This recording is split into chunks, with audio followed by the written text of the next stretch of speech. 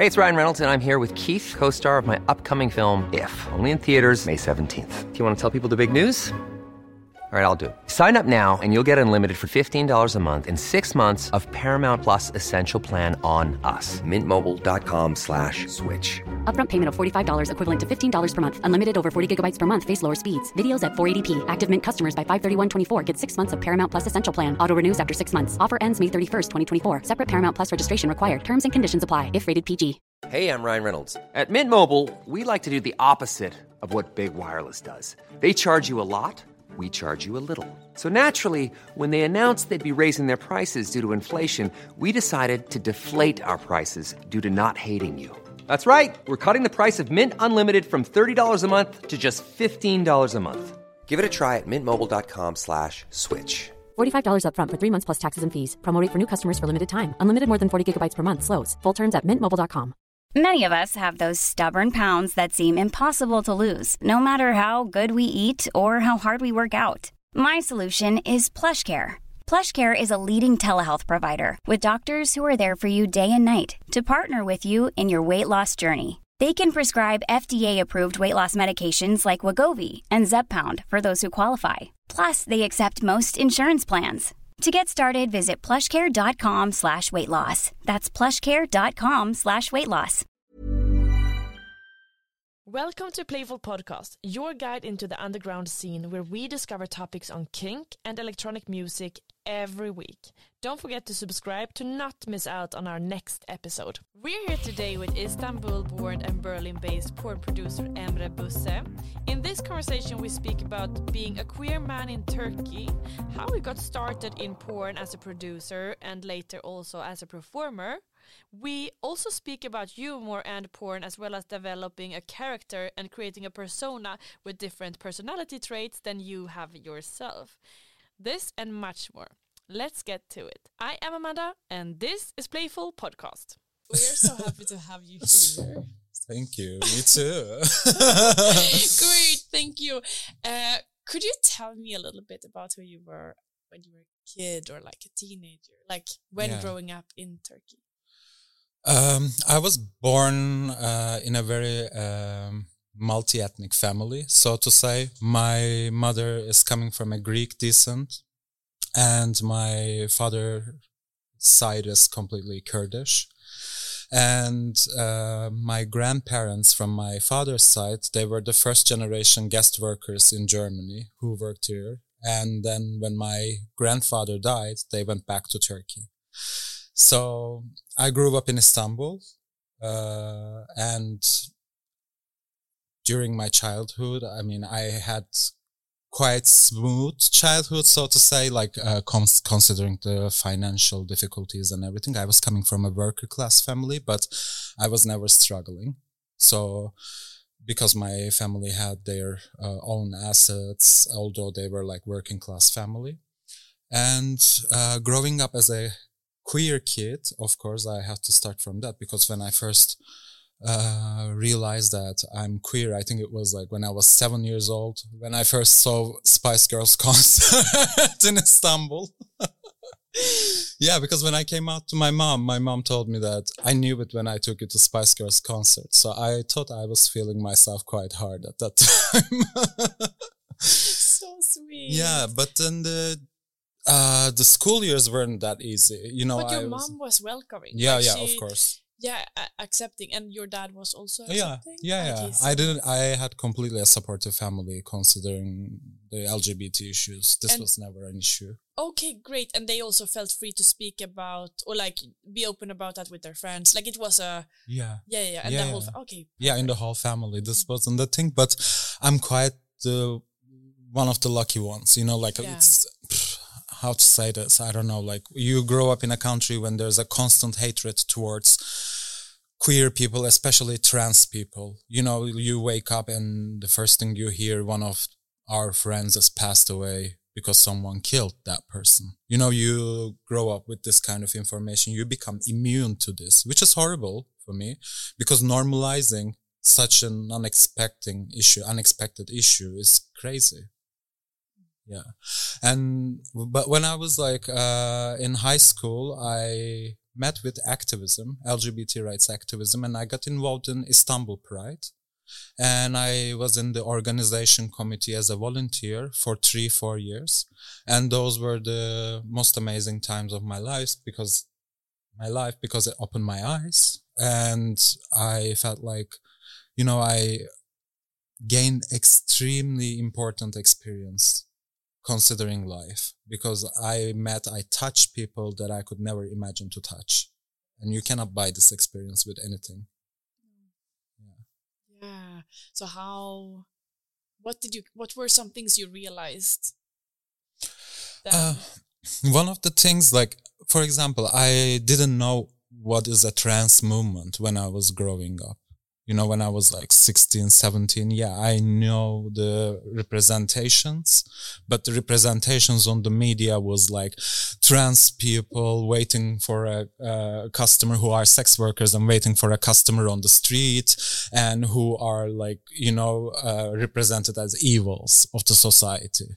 But once you meet with them in the activism scene, and these people started to mother me, show me the things, and how to exist in a community, how to approach in activist movements, how to, touch to another movement and put a dialogue together. For example, one of the people who introduced me activism was a trans woman who was also a leftist. And at that time, I didn't know that much about the leftist politics. So she also introduced me to the leftist scene of Istanbul at that time. So this was like a very eye-opening thing. You wouldn't expect this, that you will learn this from a trans sex worker when you're in the age of 16, but you see what happens. Yeah. And then how come you decided to leave Istanbul?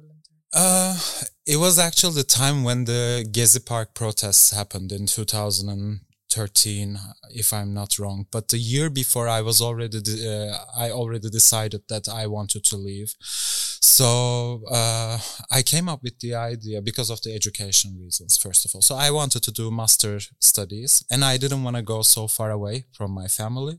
So I wanted to pick Germany for that reason. And also my family has a history with Germany. So I thought, like, why not coming to Germany and trying to, study and have my master's degree. So I applied to Bauhaus University and I got accepted. And you studied film? No, I studied fine arts there, but before I had my bachelor's in film and I had a double major. Also, I have a design degree, but then I decided to do master's in fine arts. Okay. Yeah. And you found Berlin. Yeah. And that's where you came, yeah. Yeah, exactly. I mean, my school was in Weimar, but, it's just like 90,000 people live there and it didn't seem so attractive for me. So I said, okay, Mom, we have to do a decision, either I'm staying there and getting some Xanax or we are going to Berlin, and she said, yeah, you should go to Berlin, definitely. And then I decided to come to Berlin. What was your view on the city when you arrived here? Oh, it was wild in a way because I never experienced something like that before, considering the club culture or the gay culture. Because I remember the first year I came here, I went to Folsom and then I went to Snacks Party. I was just like going to Bergheim because I was also a student at that time. So I had the luxury to enjoy my life, and when you see all these things, then you feel like you've been introduced to so many different cultures and you have so many things to digest. And this helps you to build yourself in a way because it's very eye-opening, so to say. Yeah, and this was 12 years ago. Yeah, exactly. A long time ago. Exactly. How would you say you have changed? Oh, I think, first of all, it changed my entire career. Because first of all, I was introduced to pornography when I was in Istanbul. This is how my interest started. But Berlin allowed me. I was introduced or I found? Yeah. Both. Yeah, when I came to Berlin, I was like, okay, actually, I have the luxury to have this as a profession. Because this, people often say that Berlin is a bubble of freedom. But I don't agree that necessarily. Because it's also there's also the reality of freedom here. You know, you can do many things that you couldn't imagine to do in any other countries of the world, which I experienced myself personally. So I say this from the place of truth. You know? Yeah, can you mention a few? Oh yeah, well, I would end up in not a pleasant place, I guess. Yeah. But okay, let's go back to you discovering porn. Oh yeah. So what did you think, or like, how was your interest? Were you interested, because obviously you were interested also in art. Yeah. So how did it grow from becoming something to like that turns you on to something that you want to create and change and like I think it started when I was in my bachelor's, because there was a class I remember, what was it called? Festival management, something like that. So we supposed to prepare a project that puts a film festival together. It was under the film studies course, you know, like one of these courses. So one of the tutor of this course asked me to come up with a film festival program. And at that time, I don't know why, but I was super interested in Brazilian porn cinema, because there is a porn genre in Brazil called porno chanchada. It's comedy and porn. But this genre is, the productions from this genre is banned by the military in the 80s. And Turkey has the similar story. The Turkish erotic cinema is banned in the 80s by military, but these two countries never knew each other in that sense, you know, like this transnational history of cinema binds them together. Wow. And I was always interested in doing something with that. So I was I was like very amateur, but in front of my computer at that time, you can imagine the only social network was Facebook. So I was writing to the directors, finding them, stalking them, writing them messages if I can have their movies and translate them from Portuguese to Turkish to show it in my university.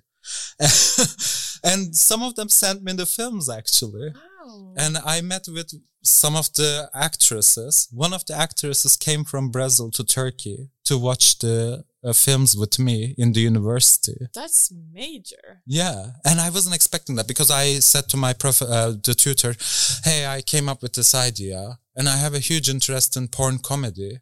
But it's just because who I am. I'm like very much interested in that. Can we do this? And she supported me. So we came up with like a huge festival program. This little school project turned into a real festival in the university. So this actress came from Brazil to Istanbul, and we showed these films and discussed about how actually military coups and oppression of the military impacts on erotic cinema. And then this was always in my mind. And when I came to Berlin, I met with Chris and Raquel from Pornceptual. So I involved in Pornceptual because they're also Brazilians, and I knew these films and so on. Our conversation started from there, and then we became really good friends. And then I joined their team to help them in some of the films and so on. But then I changed my career, continued with the Schwules Museum, the LGBT History Museum of Berlin. And they invited me to do a group show focusing on Turkey there. So, and we had to prepare also a side event program. And in this side event program, I came up with German-Turkish gay porn movies viewing event. Because I knew that when I was like 14, 15, there's this film series called Men of Turkey, which made me laugh so hard. And, you know, like this German directors coming to Turkey, visiting each city and picking a man and showing this man like Men of Istanbul. There's this guy who's supposed to be Men of Istanbul and jerking off in front of the camera. But it also helped me to navigate my sexuality, because when I wrote at that time on the porn tubes, like, for example, Pornhub, Xhamster, whatever, like Turkish, these movies were the first one that they came up. So I could actually put the resemblance between my sexuality and these men's sexuality in order to make me feel relaxed about my horniness. You know, this helps you to navigate through finding your own queer voice sexually. Yeah. Yeah. And in this exhibition, I wanted to do a presentation about these films and show people to these films, but I didn't know that the director of the films came to watch the event. And the week after, they let me the whole archive. They sent me the whole archival material, like including media archive. He said, I loved your presentation. Do something with this in this museum. But I said, listen, I don't want to do an exhibition right now, but I want to do a PhD about it to criticize you. Can I do that? Okay. Let us, because you are writing this PhD right now. Yeah. And it's at the end of it, right? Yeah, like I'm at the end of it. Yeah. What are some things you've discovered? The thing is, people often think that, because I write about, first of all, I should start from that. Yeah. I write about gay ethnic pornography in post-colonial Europe. So people often think that when we say about ethnic pornography, they want to see the representations like in interracial porn, like black people and white people. So often white people are objectifying black people. But when we say ethnic pornography, we also see that Western Europeans or Nordic countries, so to say, can objectify Russians for their ethnicity to represent their power and dominance on them.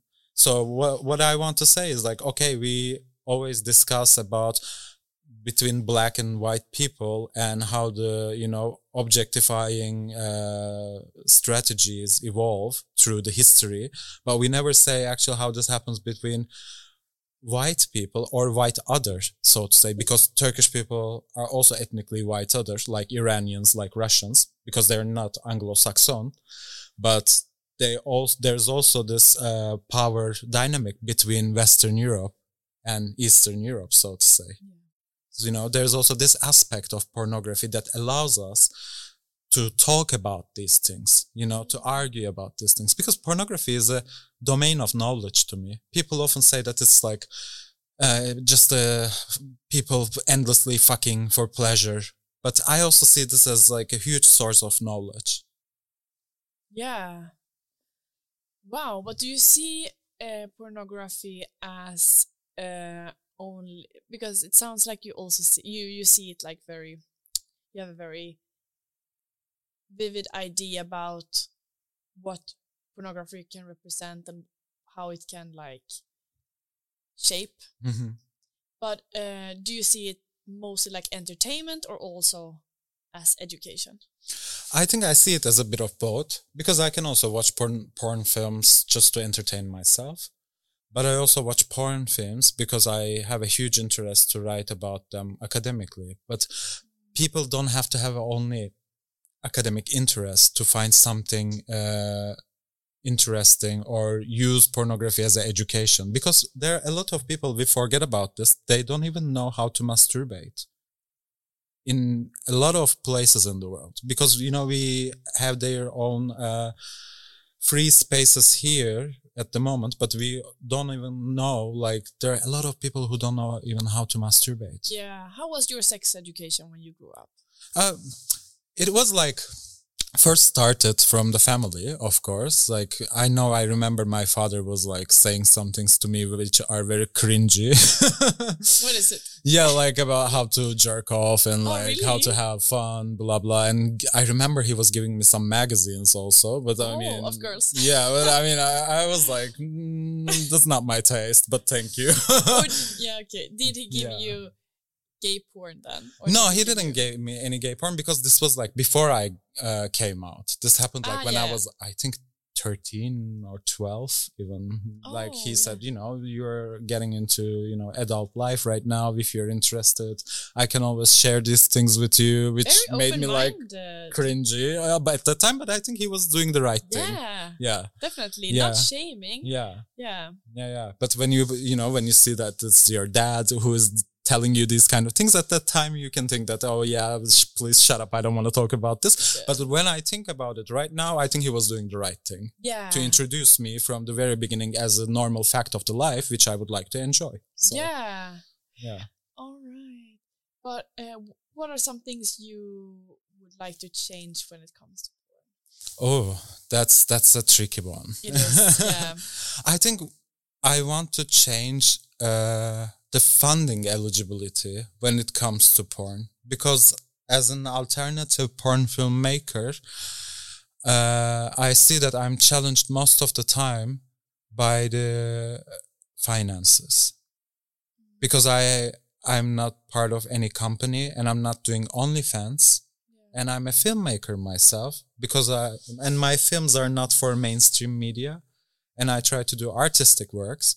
But when I apply to fund my films to the state fundings, the doors are mostly closed to my face. Each time I hear that my films fall under the, first of all, experimental film category, which I find it very weird. Why? Because fetish. Because it's like pornography, it's sexuality.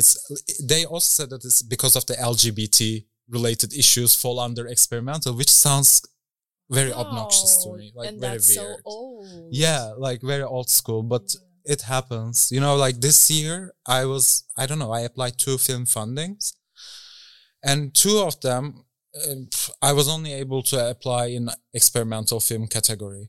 And then when I get rejected, they told me that my film is too niche. And can someone explain me what is niche when it comes to experimental? Because this doesn't make any sense to me. Subgroup within a subgroup. Yeah, exactly. I was being too sub, I guess, which is extraordinary.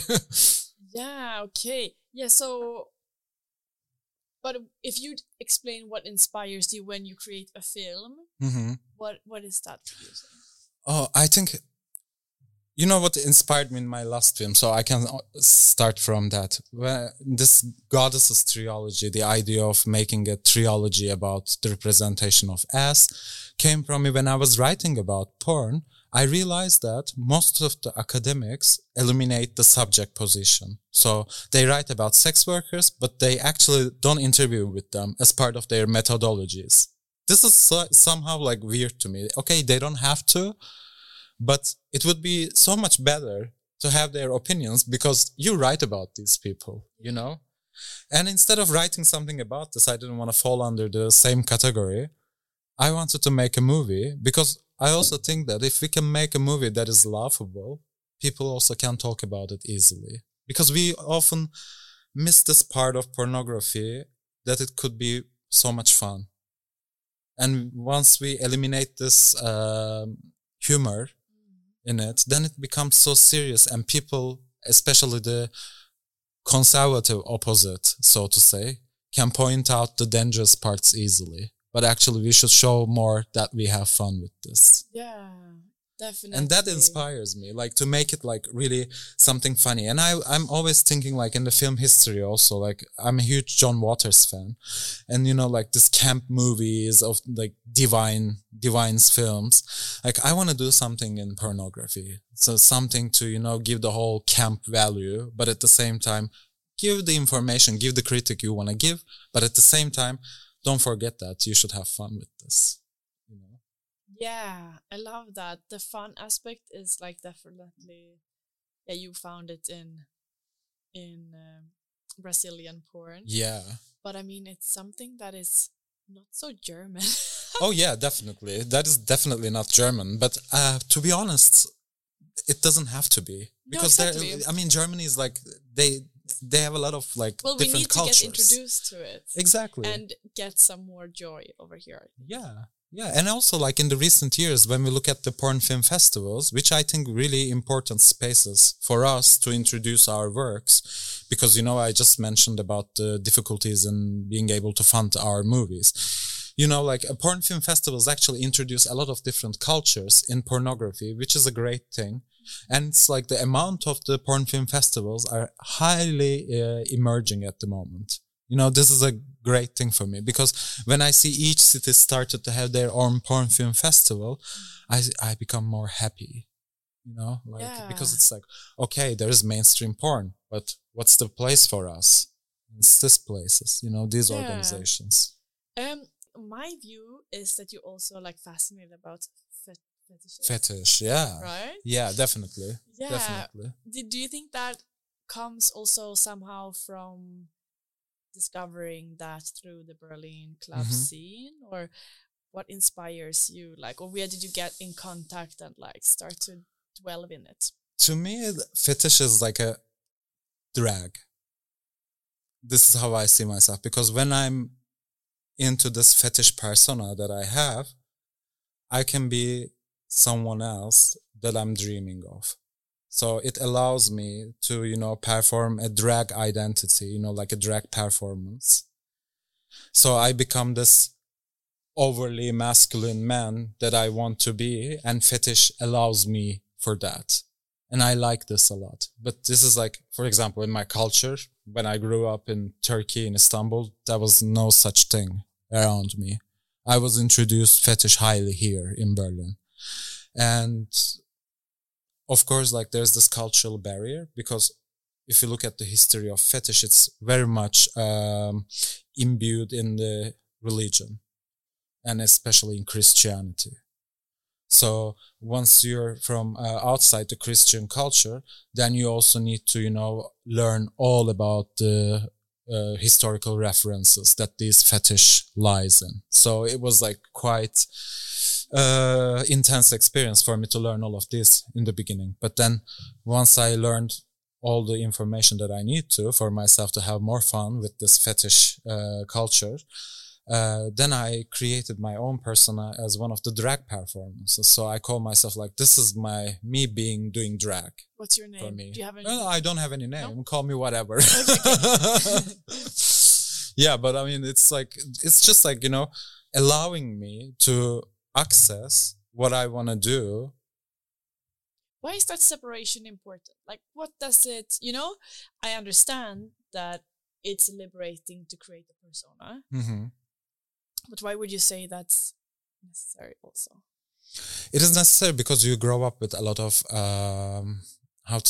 prejudices in your head. You cannot really overcome with what you memorized before, because it's super hard to change all these dynamics psychologically. So in order to do that, you try to find an escape, and creating another persona becomes the easiest escape, because you don't want to deal with yourself in a so intense way. So you need another person to fight with yourself, within yourself.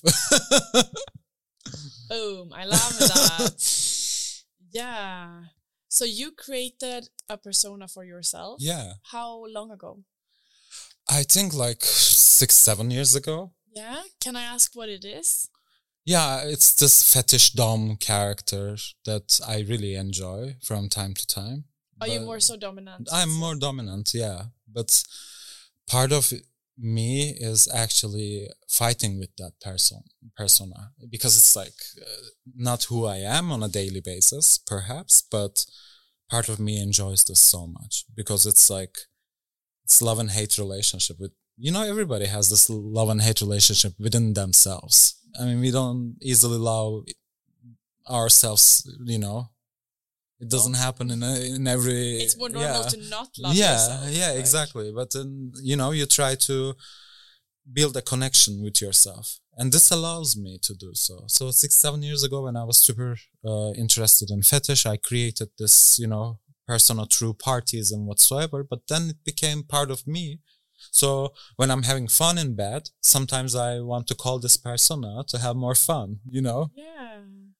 Wow, how lovely. Yeah. So this persona, does it dress differently than you, or like what, how far did you take it? It can, you can like, it can eat different than you. It can, do, you can take it so far. No, definitely. One time I had a full-time submissive sex slave. So, we were like having 24/7 situation. And at that time I realized that I'm actually doing something very unfair to myself. I forgot to be myself. I should go back to the reality. When you had a sub? Oh, it was like 5 years ago. And then you realized you were not being authentically yourself. Yeah, because of the fact that I was just all the time with that persona. I had to, have my on and off moments. I need to, it's like a unwanted spirit. You just need to call this spirit once in every while, and it needs to go away. Yeah. Yeah, okay. Yeah. I enjoy it like that. I mean, of course, there are a lot of people who are being authentic self and... Even when we're on a budget, we still deserve nice things. Quince is a place to scoop up stunning high-end goods for 50 to 80% less than similar brands. They have buttery soft cashmere sweaters starting at $50, luxurious Italian leather bags, and so much more. Plus, Quince only works with factories that use safe, ethical, and responsible manufacturing. Get the high-end goods you'll love without the high price tag with Quince.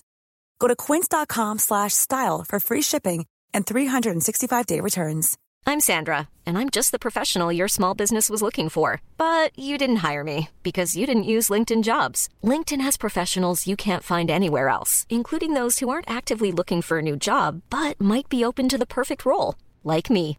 In a given month, over 70% of LinkedIn users don't visit other leading job sites. So if you're not looking on LinkedIn, you'll miss out on great candidates like Sandra. Start hiring professionals like a professional. Post your free job on linkedin.com/people today. Like living their fetish life 24/7, but I also enjoy the performative side of it. And I want to be that person whenever I wish to be. Yeah. And I like to have multiple different personalities for myself because I love being this sick ideologies in my head. Why not? Yeah. All right. So, in what ways does the character differ from you, who you are right now, for example? I think it differs from me when it comes to mercy, because I'm like actually in my daily life a very thoughtful, merciful person. And I'm like, coming from this activism background and I want to really help people. But when I become this person, I become truly a cruel bitch. So that you don't even want to talk, Can it also be problematic? It could be, but I mean, a little bit of problematic is why not? So, it's the freedom of speech. So it triggers my freedom of speech. You need a little bit of problem to think freely. Yeah. When do you call on this person? Can it be when you're at clubs often, or? Yeah. Are you making a lot of enemies at clubs then? Oh, I don't know. I mean, even if they're enemies, I didn't give that much of attention to them. So they should slide into my DMs. All right, I love it. Okay, but you don't have a name for your character. No, we should make one. I don't know. You can find one. You can be the name Mother. Oh, wow. Okay, but then I need to really think. Yeah. So I'll send you later. later. Send me later a DM. But I think you also need to get to know the person. Okay. Well, could you switch into character? Oh, right now that's so hard. Is it hard? Yeah. Yeah. Maybe it takes a little bit of preparation. I can exactly. Imagine. Yeah. So how do we need an anal shower. Yeah, that's your preparation. Yeah, no. I just wanted to make fun of it. Yeah. Who knows? It can be okay, but how long time do you need to prepare, would you say? Oh no, I mean it's just like it's not very calculated. I just go by the, spirit. Sometimes I just wake up very horny and I want to be that character. I be that character immediately. It doesn't need any kind of preparation for me. But sometimes people also ask me, oh, can you come into this shooting for the porn film making and can you, do this and do that? Then it becomes a preparation for me. Yeah. You said also that you don't make films for heteronormative people. Oh, yeah. Yeah, can you explain why that is? Like, do you think they wouldn't understand, or why isn't it for them? Because everybody else is doing films for them. Let me be the one who's not making films for them.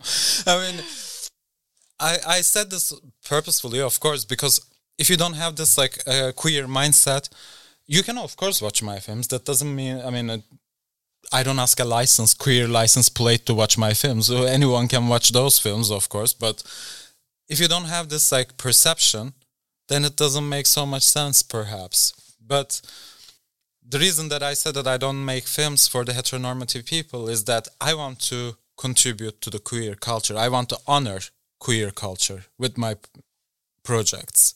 It's because of that. It's not because of the fact that, I'm against to hetero people or whatever, but I'm against to normative people. Not the I'm also against homonormative people. Not only heteronormative, but there could be also homonormative people, like this gay culture who are extremely misogynist or so on. I'm also against to that too. Yeah. Not only heteronormative, but any kind of normative idea. They would benefit from your films, maybe even more. I mean, anyone can benefit from this. You know, I receive so many emails from straight guys that watch my films, and you know, they ask the contacts on Instagram. Yeah, they don't add me, but they send DMs of their dicks. Oh yeah, they ask me like the names of in like the peoples who participate in my films. Yeah, like the cast members and so on. I watch a film. Why do you think this is?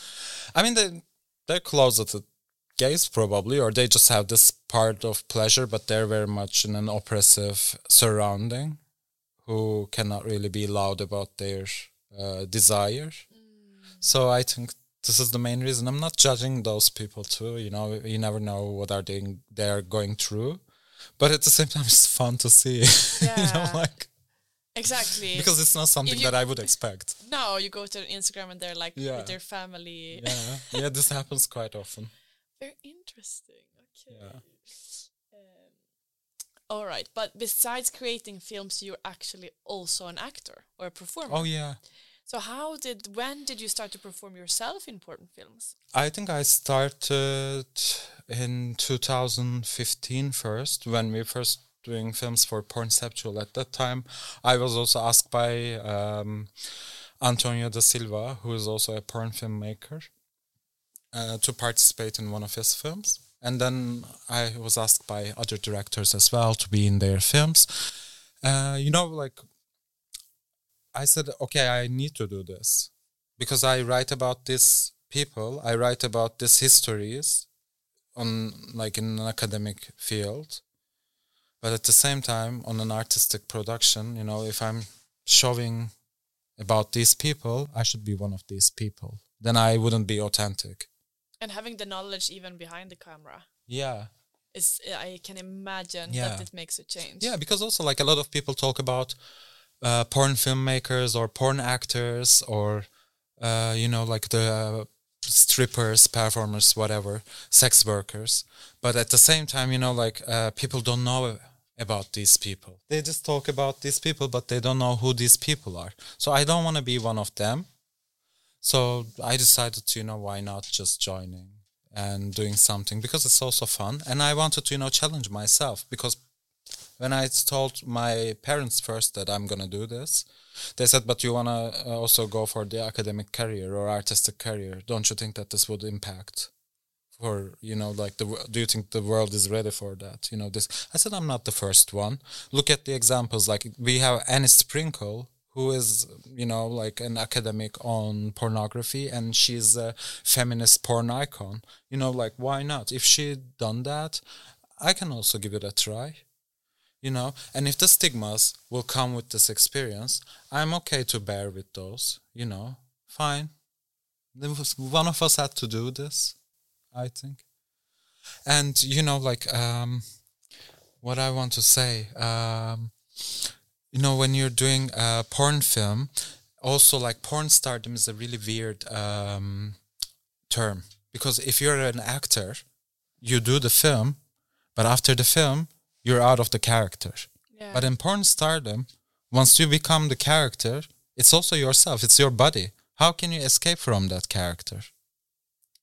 It's very interesting for me to think about this. You don't think you can? I think you can. In the same way as in other actors? I think you can, in a way that you can change the character, of course. But at the same time, for example, if you go to porn industry with a name, you know, that you're always... It feels definitely more personal when you're naked. Yeah. You're right. Yeah. Because also with the faces, you put makeup and da-da-da-da-da.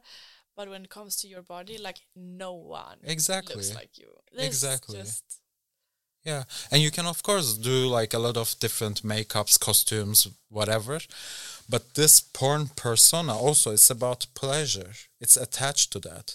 You know, you're actually filming in front of a camera, showing how you have pleasure. Even if you're faking that, it would be so hard to fake on that. It's like it challenged me as a person to understand how actually people handle this, because it's a very different methodology of acting, porn film acting, and people don't consider often like as this is a methodology, but to me porn acting is a methodology. Were you prepared for that when you entered your first set? Oh yeah. I was thinking about it, but first I had a lot of like drinks because I was very anxious. I mean, I think this is very natural because it's your first porn film, and you were never on in front of camera, and I just wanted to drink a bit to make me relax. And then, like I started to show my true self. I didn't actually fake anything. People do this. These are unnecessary. This is just like the mainstream market. Sometimes I imagine, like I envision that I can hear when people are faking it or not. Yeah. But I don't think I can. But sometimes you can be like, doesn't sound genuine. Definitely. But maybe some people don't sound genuine. I don't know. Because also like, I'm in the lucky place, I guess, because I also did fetish porn. And you cannot really fake in fetish regarding pain and pleasure, I mean, when I whip someone with a huge flogger, I don't think this person can do. No, like that's very hard. No, yeah. Oh God. Yeah. Okay, were there? So you had a few drinks, and then you entered the set. I entered the set. It was actually in my room. The director in came. Your home? Yeah, director came to film it in my home. Together with someone. No, we started with solo, but then with someone. We had the solo scene first to warm me up. That's good. Yeah, no? so I like that. Yeah, of course, because I also copied that approach for myself. It's always good because then you have this person feeling good, relaxed in front of the camera so someone else can come and do something. The people behind the camera then, are they encouraging? Like, wow, that looks beautiful, you look so hot, and these kind of things? You should do these kind of things. I mean, as a director, I also do, because you have to motivate the people that you're working with. You shouldn't forget that it's a work. Yeah. And if someone is not motivated enough, there will be no good work. There's like very simple mathematics. Definitely. Yeah. All right. So, okay. And then in came a partner. Mm-hmm. And it felt natural? It felt natural because of the thing that I think I knew that person from before. Perfect. But just as a friend. We never had something before. But did you think they were hot? Oh, yeah. I mean, I usually think that everyone is hot in their own way. Yeah, I think that's good skill. I'm not that picky. That's part of being a good slut, I guess. I'm not that picky. Yeah. Like, I think everyone is hot in their own way. And if they have the right approach. Oh, my God. I think so. True. Yeah. That's for sure. But I think... Yeah, I usually think the personality... This sounds such a cliche. Yeah. But it isn't, though. Like, you can never see on a photo if a person is hot. Like, you can think that the person is hot in a photo, but when you meet the person, I can be sometimes like... Oh, yeah, but this is like Airbnb situation. This is what I call Airbnb. They're like Airbnb houses. They look amazing in the photos, but then you meet with these people, but they're like Airbnb houses, and the house is like shit. Exactly. You don't want to enter. Yeah, exactly. It's really cold, or it's like has a funky smell. It can be anything. Oh, yeah, definitely. But I mean, like, as I said, with the right approach. Not everyone.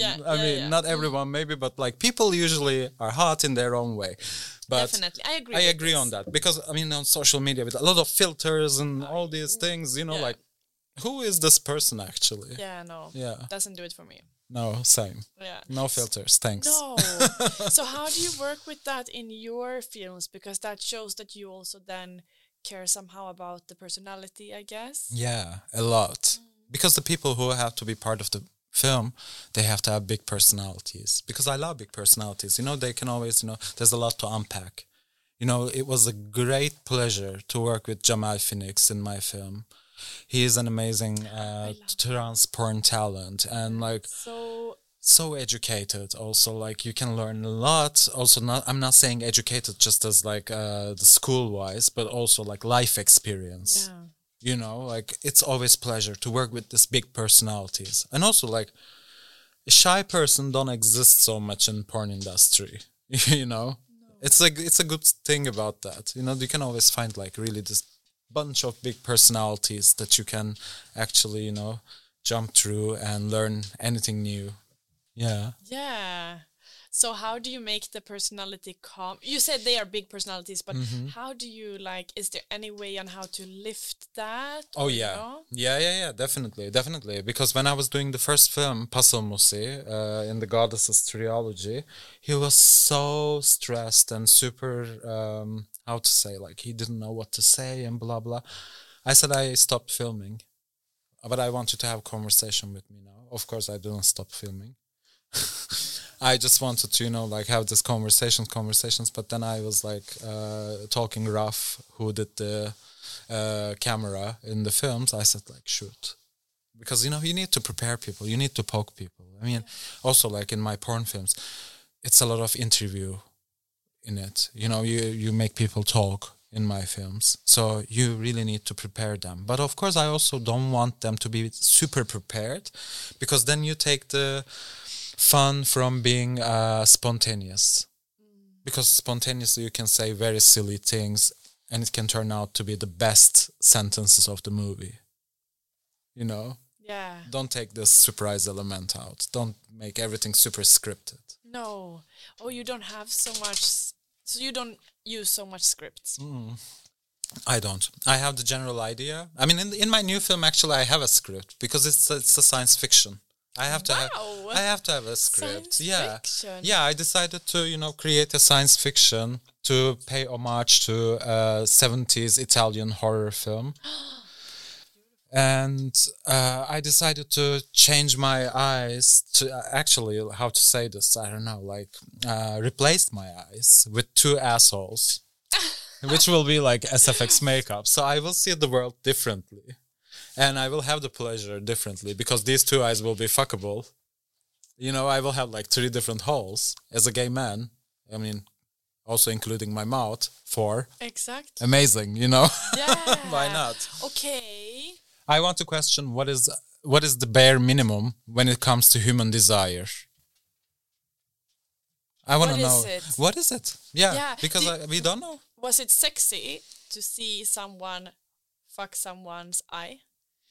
I think I take the meaning of the eye while doing this film because this eye and the asshole is like very traveling in between metaphorical and being real. But the eye, the reason why I did this to eye is like eye is the, organ that we see. I want to, make fun of this ways of seeing and how we see things. But this has nothing to do with the original function of the eye, which is to see. But at the same time, in a metaphorical way, I want to deal with that. So I try to make a sci-fi movie right now, which I hope it happens. Yeah. Yeah. Oh, it's on the making, still on the making. Yeah, because it's super hard to do the, like financially is extremely hard because I have to work with like makeup artists, my cast members, crew members. Also, I want to work with the 3D animation design. I was gonna say that's a lot of work. Yeah, it's a lot of work. Yeah. We have now come to the part of the podcast where if you're Patreon, you'll get to listen to the extra material where me and Emre gives this golden tips on how to find the best queer porn out there. That's actually also for free. This and much more. Go to patreon.com/playfulmagazine. Right, last question Okay. before extra material. How do you think porn will look in 50 years? If you can dream a little. Oh, and okay. hope a little. No, but be realistic if you want. Yeah. I mean, what I hope alternative porn becomes bigger and bigger and it would challenge the mainstream pornography. And I hope that universities especially recognize pornography fully as a field of art and include this under the film studies. Like in May, University of Bremen is organizing critical porn studies seminars for 2 months. And I think this is one of the most exciting things that this year that it will happen. And I want to see more of these things coming up. And in 50 years, I hope technology helps us more to challenge the industry and challenge the evil companies so to say. Which ones are the evil? I mean, to me, I would say Pornhub. In what way is Pornhub evil? Because they were engaged with woman trafficking. Because they have like alleged cases regarding woman trafficking. And I don't want to engage in Pornhub in any way after hearing this. I didn't know.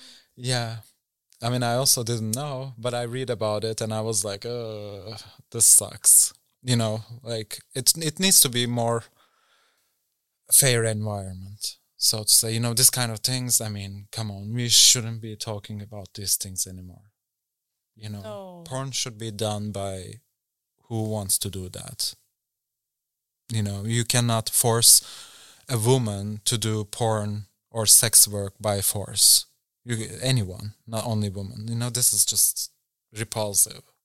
That's why I said, like, I hope like all the alternative filmmakers gain more success and more fundings. I mean, I want to see in 50 years German porn film funding. You know, why not? This would be amazing. State-funded. Yeah, state-funded queer pornography. Beautiful. Please. Yes, please. Definitely. Yeah, that would be my dream. And more freedom for us to speak and raise our voices, because we're talking about pornography as a side of like marginalized area, but even in the marginalized area, who want to do this job ethically are also marginalized by the mainstream. So, you know, like there are also some sites that I've been following, which I can recommend our listeners also, like Lustry or Pink Label TV, like to watch good porn. Yes. Instead of subscribing on evils, you know. And also you can subscribe your local porn stars through their OnlyFans, Just for Fans, whatever fans account, you know. It's also important. And you can also get 20% off of your Luster subscription through Playful. You see? Right, Philip? Yeah, something like that. I don't know exactly how it is right now, but if yeah. not, put the blame on us. Exactly. Wow, thank you so much, you. Emre. Thank you. I'm gonna give you a hug. Yeah. Thank you so much. Thank you this so was much. lovely. This was definitely. This was it for Playful Podcast this week, but please follow, subscribe, and listen to our next episode. And if you want to have a say about future artists or even ask your own question to one of our guests, follow us on Instagram and make sure to add your question when we lift our coming guests. Thank you so much for joining and see you next week.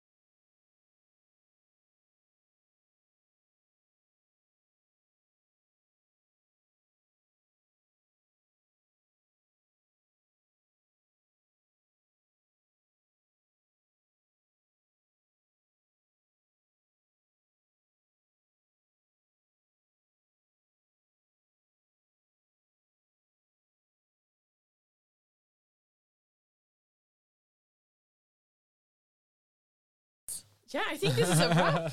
Okay, perfect. Yay! Amazing. Yay. Thank you so much. Thank you. This Thank you was so much. lovely. This was amazing. This was amazing. Yeah.